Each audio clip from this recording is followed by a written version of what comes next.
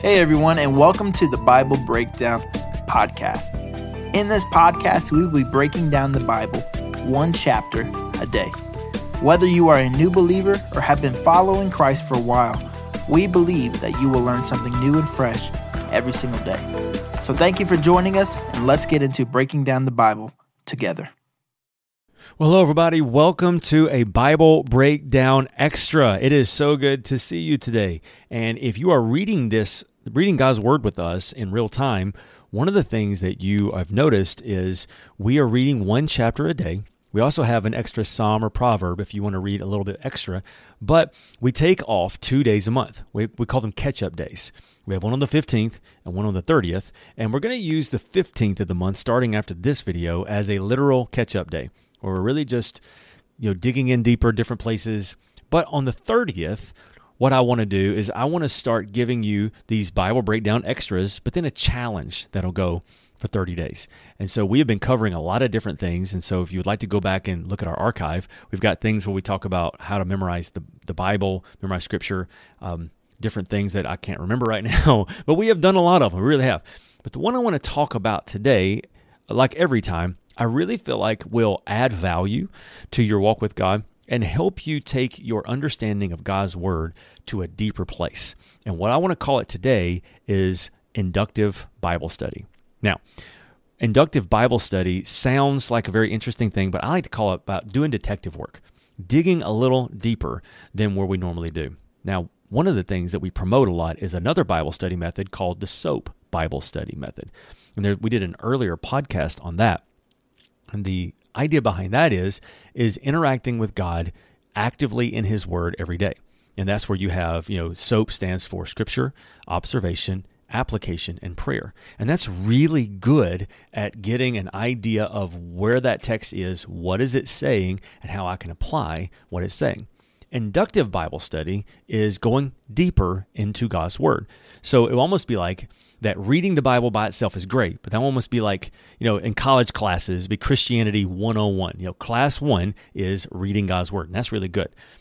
201 is doing the SOAP, where you're journaling about what God's Word is saying. 301 is what we're going to call today inductive Bible study, where you're going a little bit deeper. And once again, I like to look at it as your detective. So imagine for a moment what happens. I don't know if you've ever watched any of these true crime YouTube videos or listened to our podcast or whatever. One of the things I love to do is I love to listen to the process by which you start with a crime scene, you end with figuring out who did it, right? And it's amazing how, especially in a crime scene, it's not like most of the time these people want you to find them. So they're leaving you as few clues as possible. They're doing absolutely nothing and to help you in the process. So these detectives have to do a lot of legwork to eventually figure out who did it, maybe even why they did it, because you want to try to convict this person in court, right? And so one of the things that they will do is they have to deal with the evidence on hand, and they want to answer the main questions, right? Who, what, where, when, why, and how. And as you hear all these detectives say, they say you really get back to the basics. You figure out those 6 questions, you're going to get pretty close to figuring out the gaps that you have and who did it. When it comes to Bible study, I love looking at it like that. I love looking at a book of the Bible and thinking about it like a detective. Like if I was a historical detective, how in the world would I go from the text and end with, I know who wrote this, I understand more than I did, I have got something I can kind of chew on, and it will enrich my Bible reading. Right now, we're going through Joshua together. And as we read this, it's interesting, but when you know the background, it makes it even more interesting. And so what I want to encourage you to do is, on occasion, and I would encourage you to do this with the book of Joshua, since that's where we are, as we're going through right now, I would encourage you to take just an hour out of your schedule and do a cursory inductive Bible study through the book of Joshua. And I'm going to do it with you, but then I want you to go back and do it yourself. So this is how this works, is you have the who, what, where, when, why, and how to apply. Now, there's a lot of resources. You can go to my blog at brandoncannon.com, and there's a tab up at the top called Resources, and I have resources you can buy. There's also a whole lot of free resources out there as well. And I don't want to encourage you with this. You need to be selective with the resources you use when it comes to the Bible, because everybody's got an opinion, but we need to make sure that our opinion lines up with God's Word. That's the reason why I created that resource, is these are ones I have looked at that seem to be as middle of the road as possible, right? They try to tell you what God's Word says, not what they think you should think about God's Word. So you can go there, you can find a lot of resources like thebiblehub.com, thebibleproject.com. Those are two resources I would highly recommend to you. There's one called biblestudytools.com. All of this is free for you, and I would recommend going there. I love one called gotquestions.com. Gotquestions.com, because it is about the idea of questions in God's Word. The reason why I like it so much is it is intended to give you God's Word with as little spin as possible.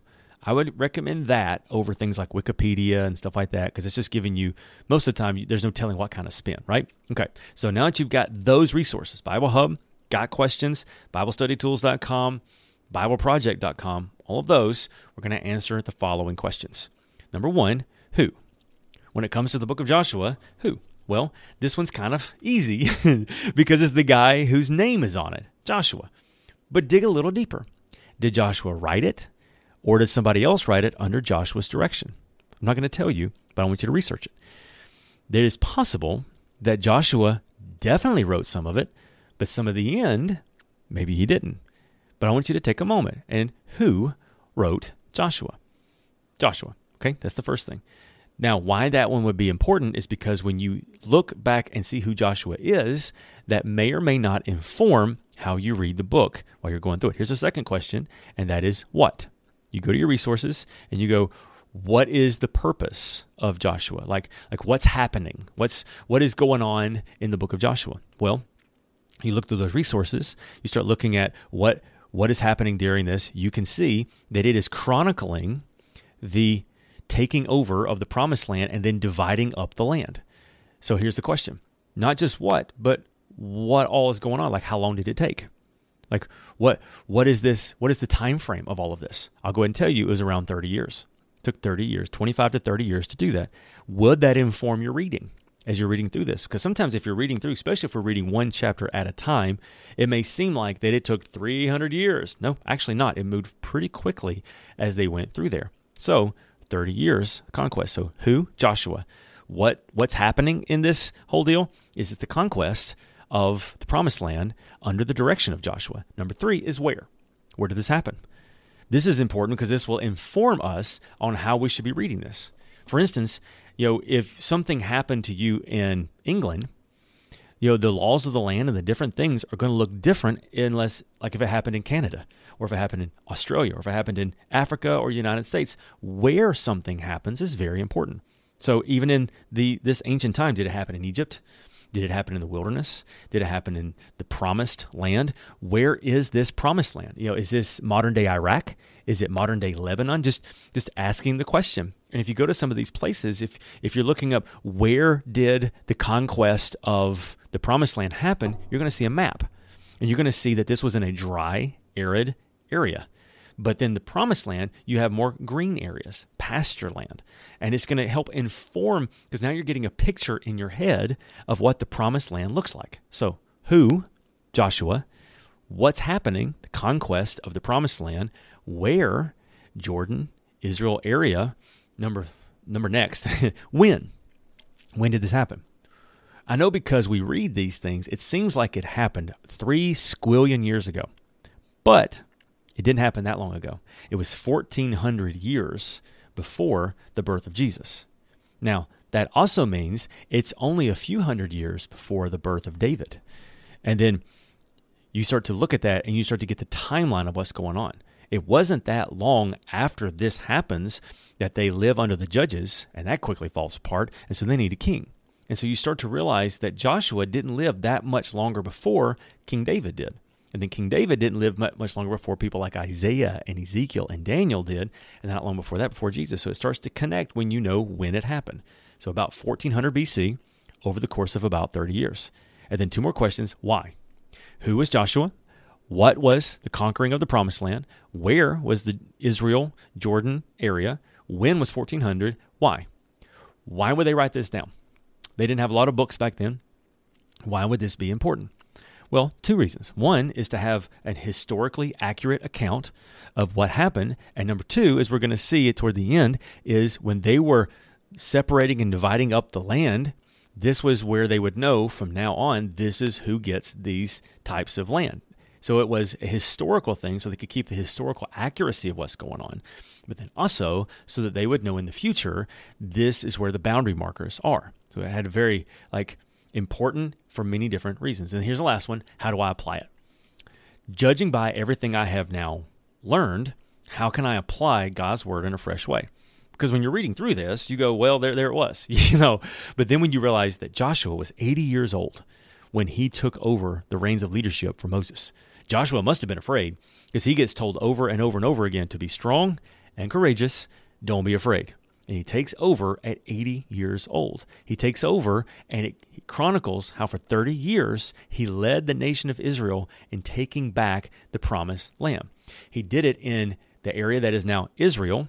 It was around 1400 BC, and it was written to remind the nation of Israel what God did and how he divided up the land. How can I apply all that now?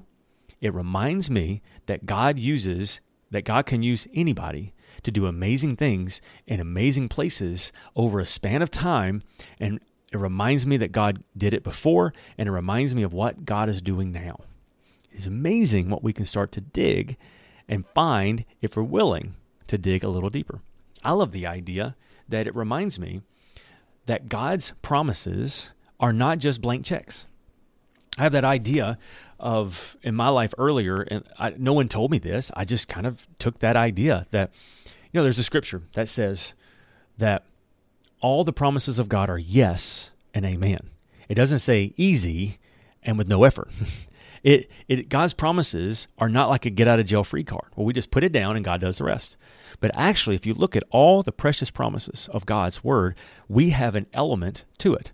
For instance, the Bible says God will keep us in perfect peace. But that's not the end of the verse. It says God will keep those in perfect peace whose minds are continually on him. So he does the supernatural, but our job is the natural. And then he adds his super to our natural, and amazing things happen. So I like to think of the promises of God as God's open doors, God's opportunities, and God's blessing as we go. Now, we don't do it on our own. We're just being faithful. But God adds his super to our natural. And that's what we see in Joshua. We see an 80-year-old man taking a young army and conquest over 30 years in the Israelite area, 1,400 years before Jesus, and they write it all down what happened to let them realize that God's promises are great, but they're not easy. They still had to fight the battles. They still had to go and divide up the land. It just wasn't ready-made. And that gives me hope to realize that when God gives me a promise and then it doesn't happen easily, it doesn't mean I'm doing anything wrong. It might be I'm doing something right. And it's through learning God's word that I realize that. So here's my challenge for you. I have said all of that. I want you to go back and I want you to look at those different resources. BibleHub.com, BibleStudyTools.com, the Bible Project.